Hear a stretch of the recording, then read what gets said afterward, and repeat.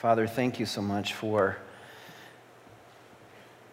this time together that we could be here and encouraging each other, spurring one another on to love and good works, to encourage each other to praise the Lord, to lift up his name, to lift up our great God and Savior, Jesus Christ. And Lord, we thank you for these moments that we've had. And now we ask that you would prepare our hearts to receive what you have for us from your word. I pray, oh God, that we would recognize the incredible riches that are found in the scriptures, the amazing grace that you would reveal to us truth and give us life through your word. So I pray, oh God, that we would hang on every word from your truth this morning and apply it to our lives. Incline our hearts, our minds toward obedience to you, Lord. I pray that we would be willing right now to invite you to tell us whatever that you want to tell our heart and reveal to us wherever we're falling short, and that we would commit to you even now, Lord, that what you say to us, how you speak to us, we will receive it and welcome it. And by your strength, by the power of God's Spirit, we will apply it to our lives. I pray in Jesus' name. Amen.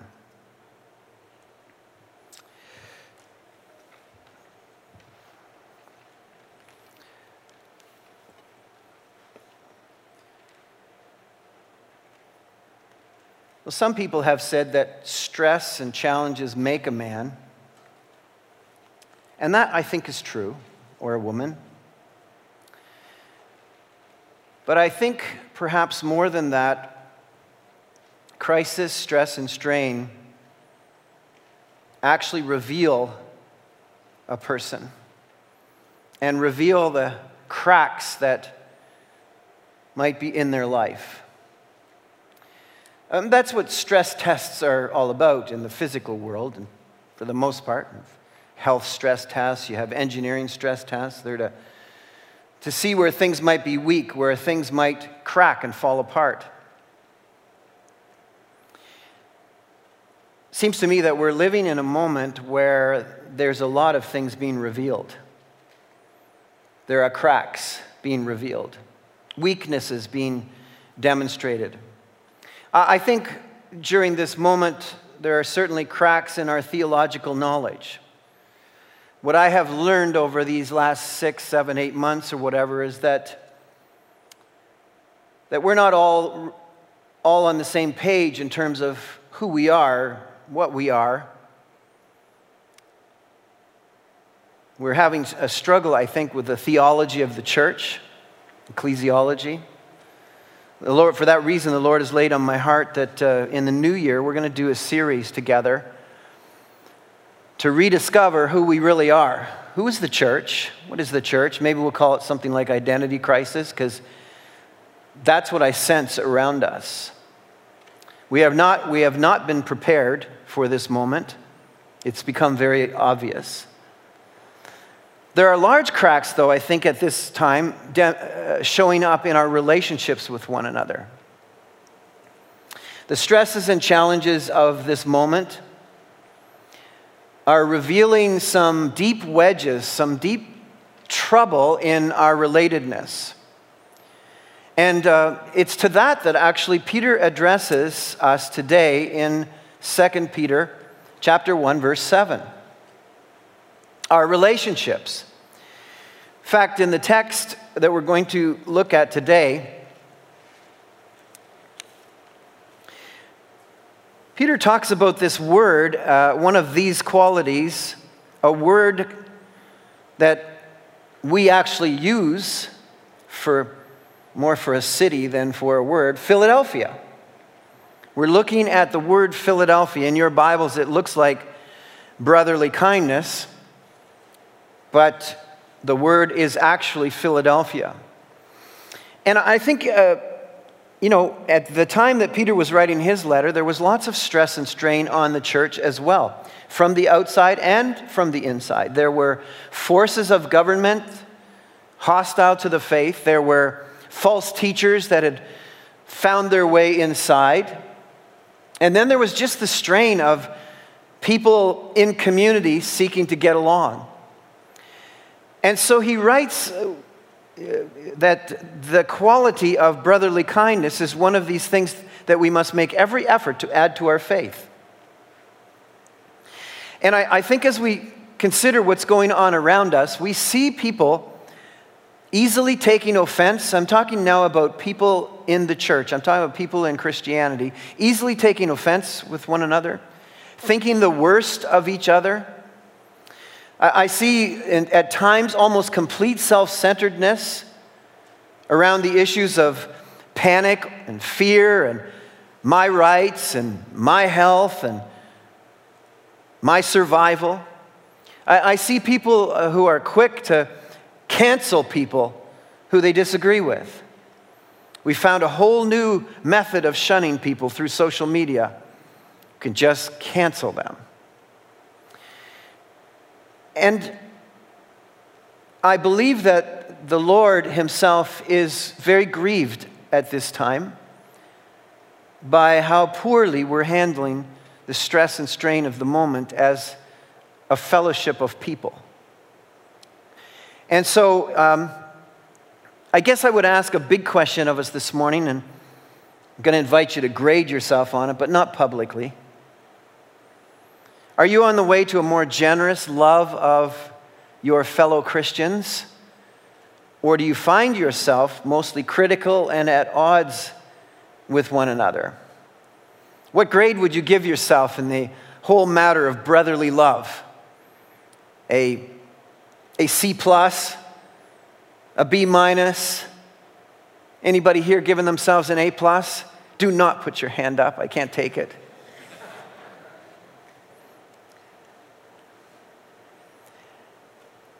I think it's instructional for us to understand that when Peter was moved by the Spirit of God to address these rich qualities that describe people of the faith,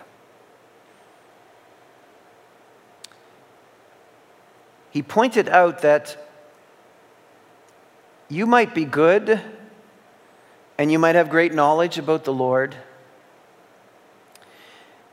You might have self-control and be patient and stay under things that are tough. You might even be moving toward godliness.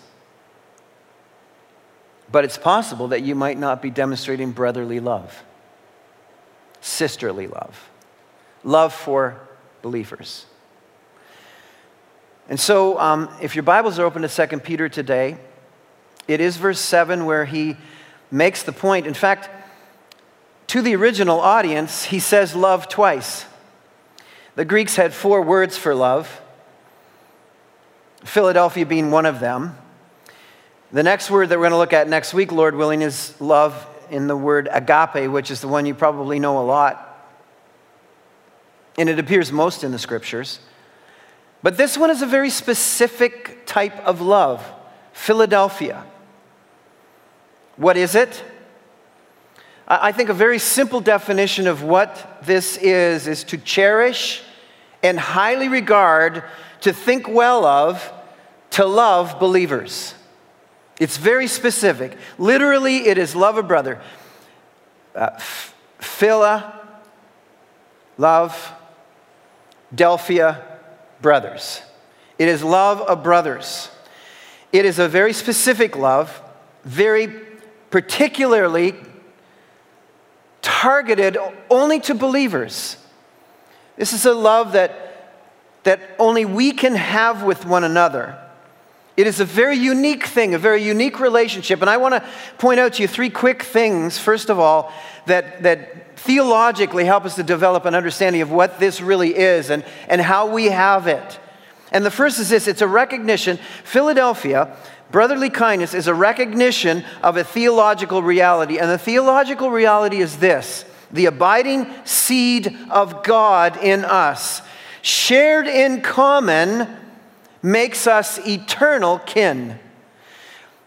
You know, we could probably shut down everything and say, why is it important that we get along with and love one another? Because guess what? We're going to be family forever. Do you understand that? That your brothers and sisters who are here are going to be your family forever. So look around, look beside you, and get used to the fact that you're going to be with each other forever. We are eternal kin, but this is exceptional, an exceptional truth. Turn back in a couple of pages in your Bible to 1 Peter chapter 1, verse 22, 23, and 24 are really fabulous insights into this reality. Look at, now that you have purified yourselves by obeying the truth. In other words, now that you are agreeing and cooperating with the work of the Holy Spirit, you've come into the faith in Christ and you are growing by obeying the truth, so that you have, this is just a given, so that you have sincere love for your brothers. Love one another deeply from the heart. And here's why. Because you've been born again.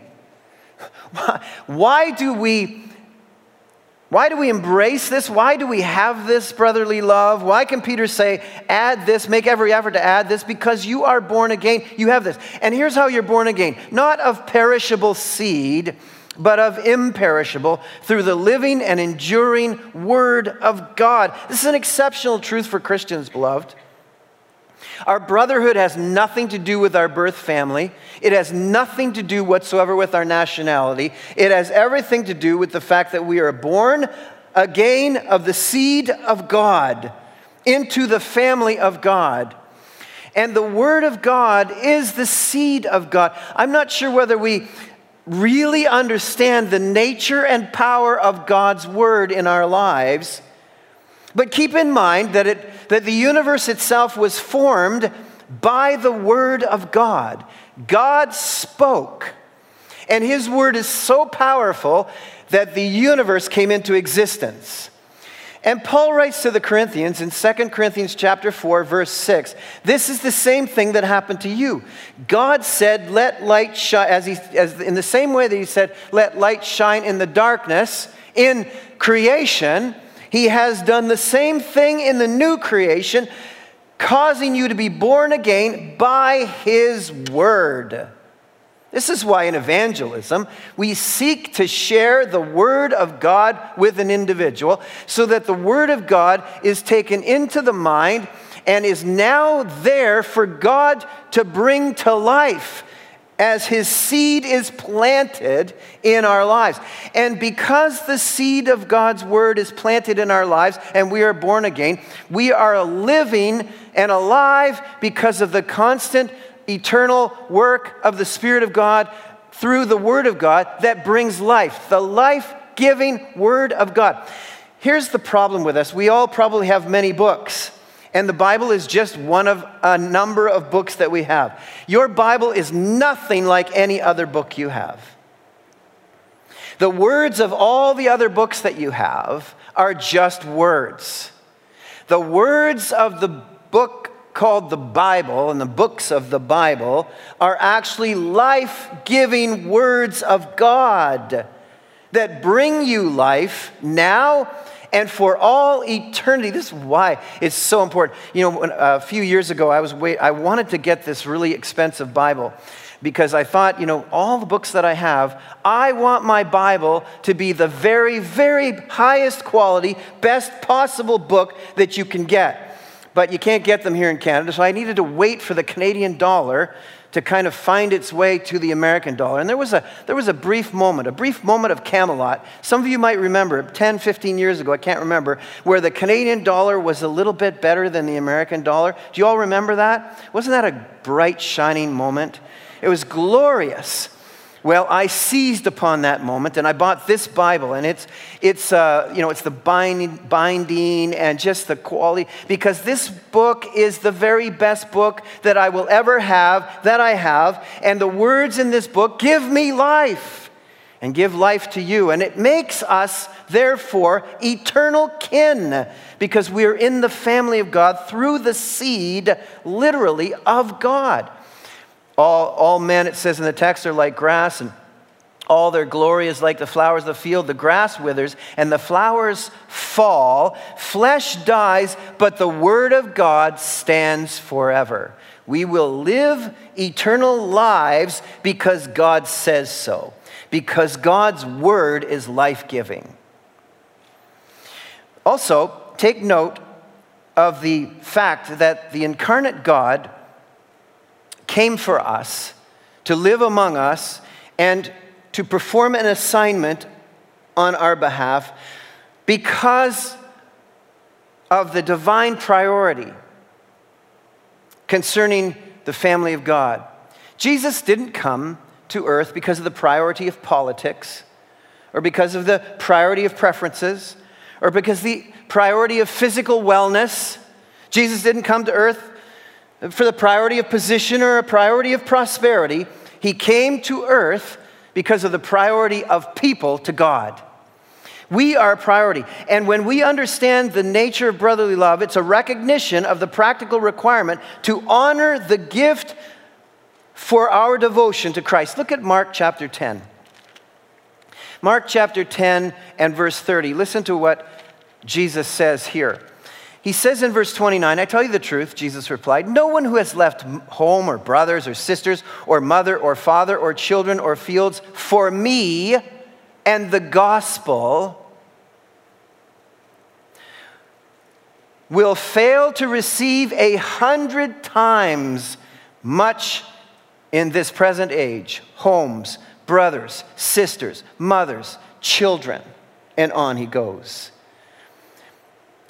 Beloved, we are God's gift to each other because we are followers of Jesus Christ.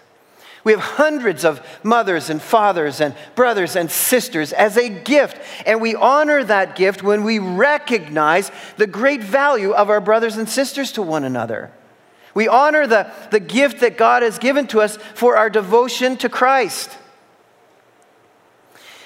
Every so often, I make sure that I remind our ministry team with a values sermonette to them concerning our ministry here. And it's a takeoff. Some of you remember years ago when Bill Clinton was running for presidency, he had James Carville as his campaign manager. And James Carville I got food on my mind. James Carville came up with this pithy meme, before memes were memes. He came up with this pithy meme to help Clinton to remember to stay on target with his campaign. And it was, it's about the economy, stupid. And Carville would always drill that into Clinton. Wherever you are, whatever speeches you're making, the election is going to be yours if you remember to tell people it's about the economy. Stupid. Not tell him the stupid thing, but it was to him that was stupid. And so I came up with this, I took a spin off of this, and I tell the guys all the time, our sole focus here at Calvary is this: it's about the people, stupid. And it is about the people. It's always about the people. God is about the people. God loves you infinitely. And he's brought you into his family. And we are the family of the King of Kings. And literally, we are the first family of the universe. Think about that. That's who you are to God. That's who we are to each other. We are the first family of the universe. So, we are in this grand family, and finally in this section of what is this all about, it's a validation of genuine faith. That you love your brothers and your sisters. Philadelphia is a validation of genuine faith. It's how we know we have passed from death to life. If you're back at 2 Peter, just flip over one book, you'll find 1 John, and you'll find 1 John 3, and you'll notice in 1 John 3, verse 10, And in that verse, and by the way, look at verse 9 for a second. No one who is born of God will continue to sin because God's seed remains in him. You see, John is preaching the same truth, the same eternal reality, that we are kin to the Father in heaven and to one another through the seed of God that is implanted in us by his word. Now, this is how we know who the children of God are. That's a pretty obvious statement, isn't it? How do we know? Well, let's look at this. And who the children of the devil are. Anyone who does not do what is right is not a child of God, nor is anyone who does not love his brother. That's pretty easy to understand, beloved. He lays it out there straightforward for us. This validates the love that you have for your brothers and sisters, validates your family kinship in the family of God as one born again by the word of God through the Spirit of God. So when you ask the question, am I really in the family of God? And lots of us are asking those questions all the time. We want to know, are we secure in the family of God? Am I in the family of God? Well, there's some practical realities that demonstrate that to you, and brotherly love is one of them. Let me say this, that any system or any religion that doesn't love Christians has nothing to do with the God of the universe. Any system, any religion that doesn't love Christians has nothing whatsoever to do with the true and living God of the universe. Okay, so that's enough of the what. What about why? Why? Why are we to make an effort to add to our faith brotherly kindness? It's the rule of conduct of the new creation community.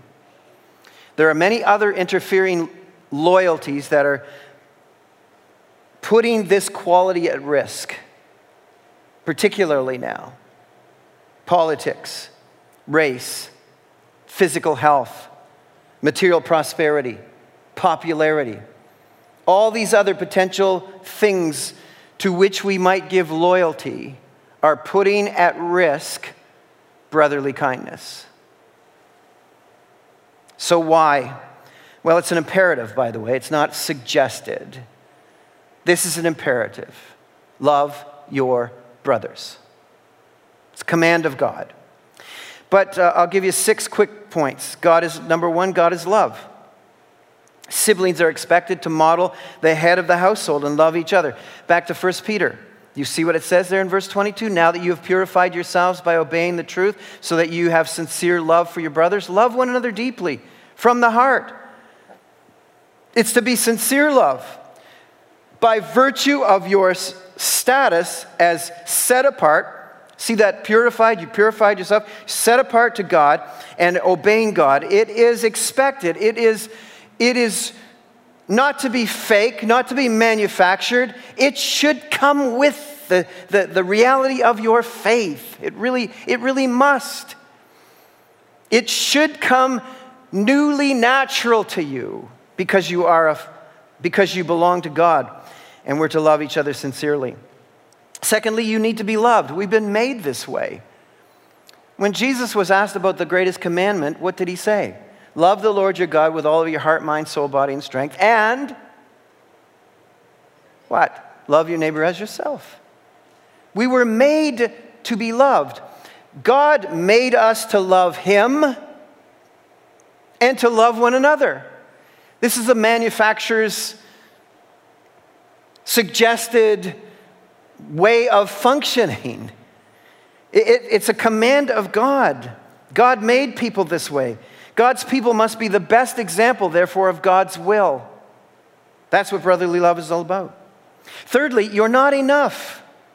You need your brothers and sisters. Look at 1 Corinthians. There's some fabulous teaching in 1 Corinthians chapter 12, and I want to just cherry pick here a little in the text. 1 Corinthians chapter 12, I want to look at verse 14, then I want to go to verse 21, and then verse 25. Look at verse 14 of 1 Corinthians 12. Now the body is not made up of one part, but of many. It's not an accident that there are many of us and that we're different. It's intentional. It's intentional by God that we would be different and that we would provide different responsibilities. Look at verse 21. The eye cannot say to the hand, I don't need you. And the head cannot say to the feet, I don't need you. You can't look around this church and say, I don't need any of these people. God has determined that we need each other. God has put us together because we do need each other. And look what partway through verse 24. But God has combined the members of the body and has given greater honor to the parts that lacked it. Here's why. So that there should be no division in the body. God honors the abilities that he has given to each of you as vital and necessary and essential to the body of Christ, so that there should be no division.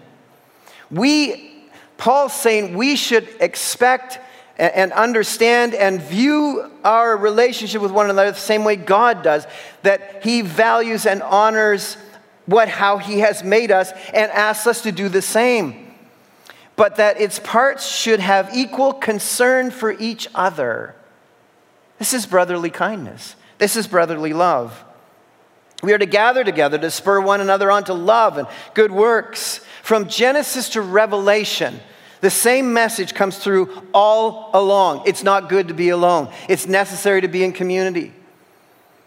At the end of the books, God dwells with man for all eternity, in community. This is what God has designed. This is how God has designed us. And because of the increasing wickedness around us and the culture that's closing in on us, and former people who call themselves followers of Christ who are defecting from the faith, is making it so that we are going to be all that we have. It's just going to be us. We're going to be the ones who have to look after each other and care for each other and emotionally provide for each other. It is going to be necessary for us to practice now what it looks like to be real brothers and real sisters in challenging times that may get more and more challenging. And if we can't do it now when things are relatively light, how will we do it when things get more difficult? It is a testimony to the gospel. Being countercultural in brotherly love is a magnet for the gospel. John records what Jesus said in John 13:35, when Jesus said, "By this all men will know that you are my disciples, if you love one another." It has always been so. Throughout history, people have noticed the distinctiveness of Christians and how they love each other. Those on the outside have always remarked down through history of how Christians modeled loving one another. How many people longed to be part of the Christian community because of the love that we had for one another. It will not change. It continues to be a testimony and a witness to the authenticity of a true God who loves people by how we love one another. It is a magnet that draws people to Jesus Christ. We are salt and light. We attract people to Christ by how we treat one another. It is imperative for us to demonstrate that in our lives. We're not to act superior over one another. We're not to act vicious toward one another. We're not to cancel one another out of our lives like some cheap subscription. We are an enduring family that will last together for all of eternity. And we need to practice it now. We need to make every effort now to do it. Any division, by the way, strengthens the effectiveness of the enemy. That's why Paul wrote to the Ephesians in Ephesians chapter 4, 26 and 27, and told them, whatever you do, don't let the sun go down on your anger. Why shouldn't we? Because he writes, because you'll be giving the devil a foothold into your life. How important is it that we make certain that daily we are in good relationship with our brothers and our sisters, so that we don't give ground to the enemy to come into our lives and produce mischief that will devastate and destroy, because he's only looking to steal, kill, and destroy. Any division strengthens his effectiveness. Failures invite satanic impact. Dividing always weakens and strengthens destruction of the enemy. We live together as believers who don't always agree with one another. I've had to learn to love you even though you love the Maple Leafs. It's been difficult, but I've learned to love you in spite of that. Hey, we're Calvinists, we're Arminians. We're liberals, we're conservatives. We're pietists, we're activists. But we're first and foremost Christians who follow the Lord Jesus Christ. And because of that, all of those other things are just intramural discussions, but they must not be allowed to cause us to break fellowship with our brothers and our sisters, ever. Excellence in Philadelphia marks you out for a glorious kingdom assignments. We don't have the time to look at these texts, but there's lots of assignment for you in this sermon, lots of scripture texts, lots of work for you to do on your own. But in the Old Testament, the whole concept of loving kindness and brotherly kindness it fills throughout the whole community of Israel in the context of what it meant to be a community of God's people. It's found everywhere. But there's a couple of really great examples. One that I can think of in Genesis 24. And that particular text is where Abraham decides that it's time for Isaac to have a wife. We have our own Isaac here, and it's time for him to find a wife as well. And he might want to take note of how that works. But here's how it works. So Abraham signed Isaac up for ChaldeanMingle.com. All right? That's not noted in the text, but that's what happened. And he got this servant who signed him up, and he made him make a thigh promise. Now, you know what a thigh promise is. You look at me like, what Bible are you reading from? You haven't read your Bibles. Go back and read that story. He made a thigh promise. Now, I don't know what a thigh promise really is. I'm not about to ask Pastor Calvin to make a thigh promise with me. Amen. All right.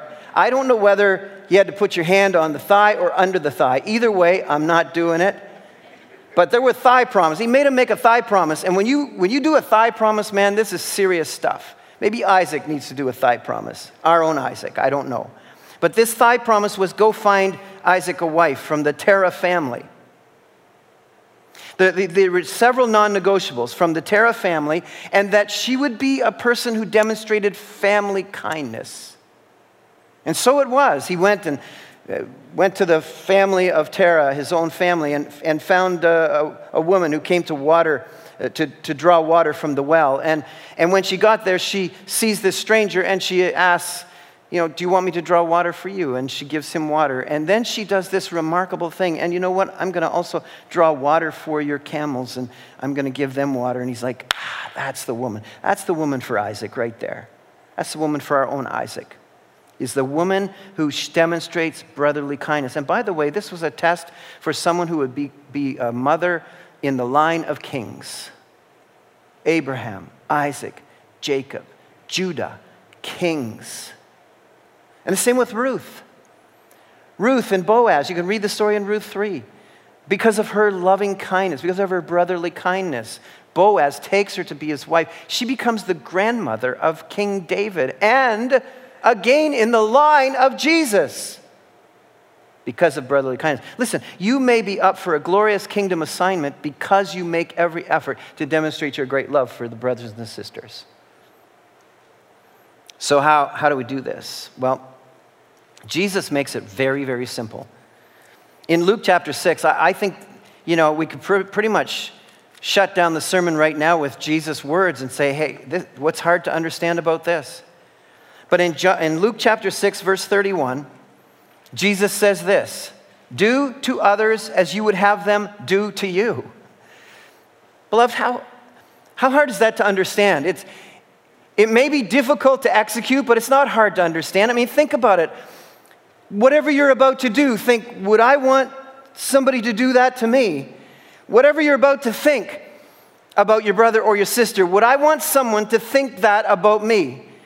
whatever you're thinking about going and telling somebody else about somebody, would I want somebody to go and do that about me? Jesus makes it kind of simple here for us. What brotherly kindness really looks like. But in the event that you need it spelled out a little more for you, I've got 5 quick how-tos, and then we'll be done. And the first is this: you need to learn how to deal with social and civil disputes.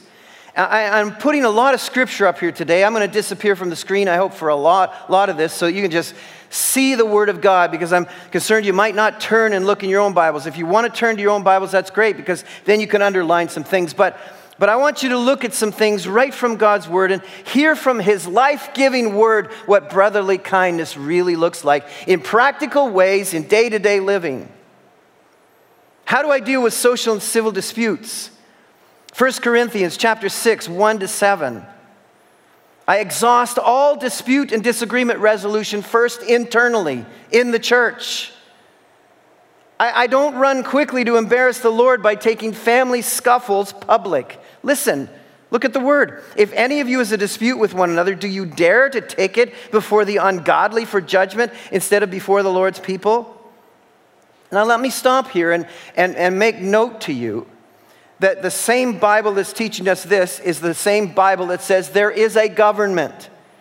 And there is a structured government, and there is a government that has legal systems in place, and it's endorsed by the living God according to His Word. And the government is commissioned by the living God to carry forth judgment, to support those who do good and to punish those who do bad. So it's the same Bible, but understand this is in matters of civil internal disputes, for things like financial disagreements that have taken place internally, or other things, maybe property things or stuff like that. It's go here first. Come here first. Listen to the text. Do you not know that the Lord's people will judge the world? I hope we understand, I think we don't, that in our identity as the Church of Jesus Christ, we are the supreme court of the universe. We are it. Do you see what the text says? Don't you know you're going to judge the world? So shouldn't you be able to judge? Shouldn't you be competent to judge trivial matters internally? Don't you realize you're going to judge angels? I'm not making this stuff up. It's right in the text. We are the final adjudication of the universe. We've been given the living Word of God. We serve the King of Kings and the Lord of Lords. The mind of Christ has been given to us. The church is the highest court. So should you be appointing outsiders? Look at verse 4. Therefore, if you have disputes about such matters, do you ask for a ruling from those whose way of life is scorned in the church? You're going to take this outside of the church? He says, I say this to shame you. He has no problem, just shame, shame, shame on you. Shame on Christians, Paul says, who would run and tattle to the outsiders when these trivial matters can be settled internally.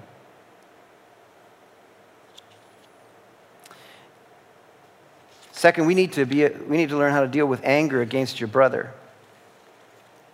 What you damage, you need to fix. Look in your Bibles to Matthew chapter 4. Or 5, I should say. Matthew 5, 21 and 24. It's going to be on the screen. You have heard it was said to the people long ago, you shall not murder, and anyone who murders will be subject to judgment. But I tell you that anyone who is angry with a brother or sister, so that the text, the subject is anger with brother or sister, will be subject to judgment. And then it talks about, you better not name call your brothers and sisters.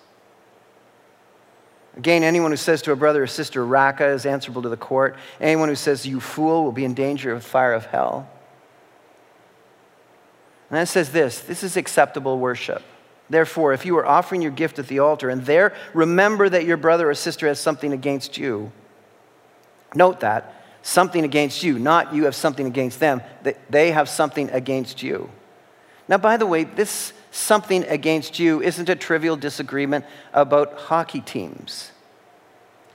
This is something that is significant whereby you know that you have sinned against somebody. You know, or at least that they believe you have sinned against them. And you know that they have something against you, that you have done something. You know this.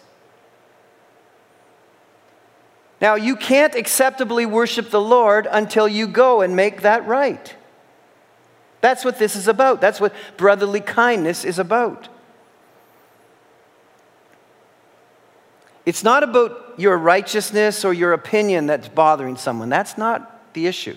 The issue is someone, you know that someone has been hurt by you. Fix it. That's brotherly kindness. You need to learn how to deal with disputable matters, your liberties. Do not attack your brothers and sisters by weaponizing your many liberties. We have freedom to do things, spiritualizing personal preferences. Romans 14, I want to look at here. And I'm going to very much personalize it this morning. I'm going to personalize the text. Don't accuse me of adding to God's word, even though I've added some words. Because I know that's not, but I've applied something for you. We are living in a time where outsiders have made it very difficult to live together in church. Other agencies, other health concerns, all kinds of things. These have nothing to do with the church. The church hasn't made these restrictions. This has nothing to do with the church. It's all about what's happening outside and around us. But its effects are touching the church very significantly and particularly touching us in our relationships with one another. And God has something to say about this in Romans 14. The one who masks must not treat with contempt the one who does not. Now let me pause for a second. Before we go any further into the Word of God, we are living in a circumstance and a situation where wearing a mask or not wearing a mask are both lawful. Not wearing a mask is to those who have personal exemptions, and there are many. The government believes that our culture can live together in harmony, wearing a mask or not wearing a mask. That means that the church should excel at living together with one another, whether you're wearing a mask or you're not wearing a mask. Keep in mind, both being lawful. That's the key reality, both being lawful. So we can take and apply this text and say, the one who wears a mask must not treat with contempt the one who does not, and the one who does not wear a mask must not judge the one who does. For God has accepted them. Who are you to judge someone else's servant? To their own master, servants stand or fall, and our master's Jesus, and they will stand, for the Lord is able to make them stand. Now, what does it look like to exercise contempt or judge? The one who masks must not treat with contempt the one who does not mask. In other words, you don't look at the person who's not masked and say, you don't love me. If you loved me, you would wear a mask. That's weaponizing your own personal health care. I can assure you that people who are not wearing masks have reasons for not wearing masks. It's their own health. And they do love. If it were true that we didn't love our neighbor without a mask on, we should have been wearing masks our whole lives. Because we've been spreading the flu and the cold and everything else since I was a baby. But we don't wear masks. We're just wearing masks right now. So let's not have this divide the church and ruin the church and ruin the reality of Jesus Christ and all that's going on over something we wear on our face or don't wear on our face. And treating and judging another is for those who do not wear a mask. You are not to judge others who wear a mask by thinking they're weak or something. That would be judging them. And here's the key words in 22. Whatever you believe about these things, keep between yourself and God. Is that good counsel? That's good counsel, I think. Blessed is the one who does not condemn himself by what he approves, but whoever has doubts is condemned if they eat or mask, because their masking is not from faith, or not masking is from faith. Everything that does not come from faith is sin. This is not a hospital. We're not a healthcare place. This is a place of instruction, of truth, of coming together to rejoice and to worship. And the bottom line is we need to receive and welcome each other with brotherly kindness. Accepting exemptions, accepting those who wear masks. That's the way it works. That's the way the government has set the protocol up. That's who we are. If this place is not safe for you, even though it's cavernous and gigantic, then you have to take responsibility for your own health care, every one of you, and those online. That's how it has to work. That's how we have to get along together. That's what the scriptures teach us about how to deal with disputable matters and liberties, or we will devour each other. That's what Paul said to the Galatians in Galatians chapter 5, 13 to 15. If you keep biting at each other, you will actually be devoured by each other. The picture of that text is two snakes biting each other's tail and continuing to munch their way along the tails. You think of the picture. Eventually, they actually devour each other. And that's what will happen in the church, because we have some time yet with this reality. We have the deep, dark winter, as Joe Biden calls it, ahead of us. We have to love each other through this time. Fourthly, meet practical needs. 1 John 3, 16 and 17, also in Thessalonians. Timothy, don't tell me that you're meeting needs, show me you're meeting needs, but also don't cheat me either. Don't cheat me. Look at the text.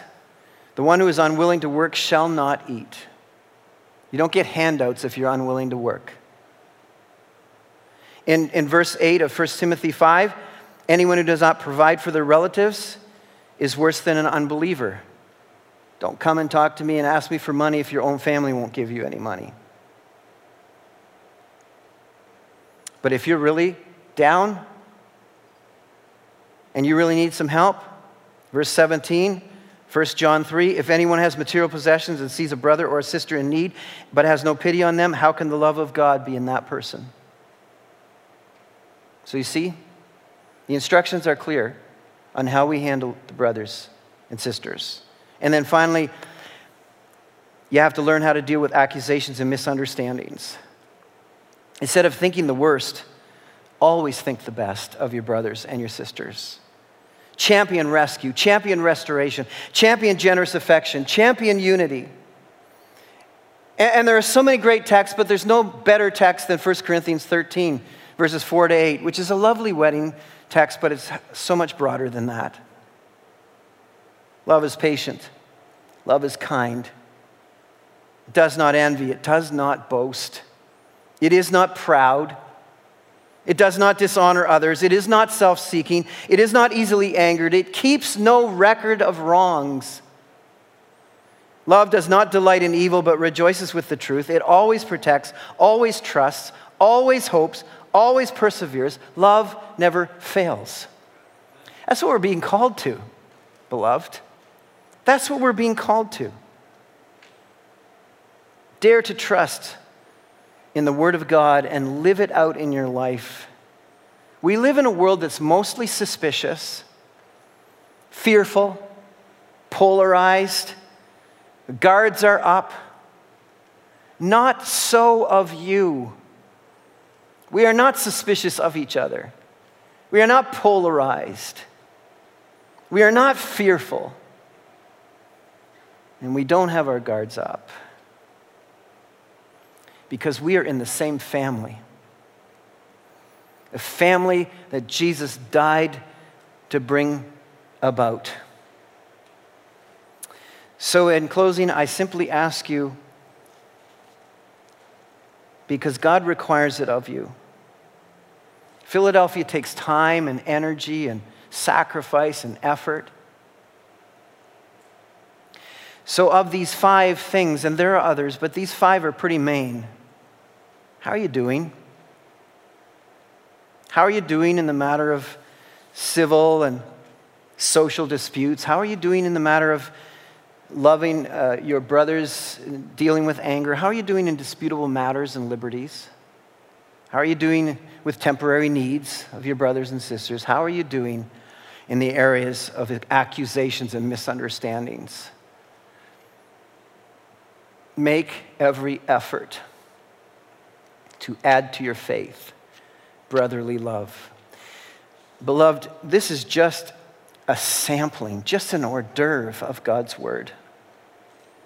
But imagine if we imbibed deeply in this hors d'oeuvre. Imagine what it would look like to Oshawa, to Durham region, to the uttermost parts of the world. I would hope people might consider beating a pathway to the church to find out, wow, in this polarized, angry time, you guys are sure different. You love each other. You have each other's back. You don't go off tattling to other people. You stick together because you love each other. Our Father, I pray that it may be so of us. Your word is life-giving. If we embrace this word, it brings life to us, rich life to us, oh God. I pray that we would. I pray, oh Lord, that you would move our hearts specifically today, applicationally, to the very areas where you've pricked our hearts today, Lord. Said, hey, that's an area that you're not really, in the stress test, you're really failing here. Lord, may we turn these areas of weakness over to you that you might cause them to be areas of strength going forward. For I ask this in Jesus' name and for his sake. Amen. Let me close with one final reading from Scripture to put, I hope, a bow on the gift of today. Therefore, Colossians 3:12, as God's chosen people, holy and dearly loved, clothe yourselves with compassion, kindness, humility, gentleness, and patience. Bear with each other and forgive whatever grievances you may have against one another. Forgive as the Lord forgave you. And over all these virtues, put on love, the uniting bond of perfection. Wow. Wow. God bless you all online. Thanks so much for joining with us today. We love you so much. And stay tuned for a few moments for a quick announcement. And we'll see you back either here or there next week. God bless.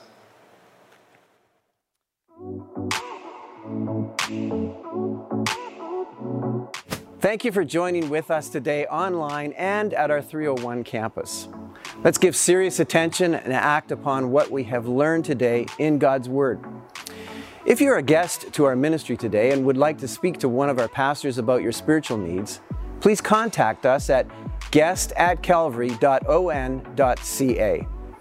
Thank you as well to our whole church family for your generous investment in our mission together as we continue to reach our community and throughout the whole world.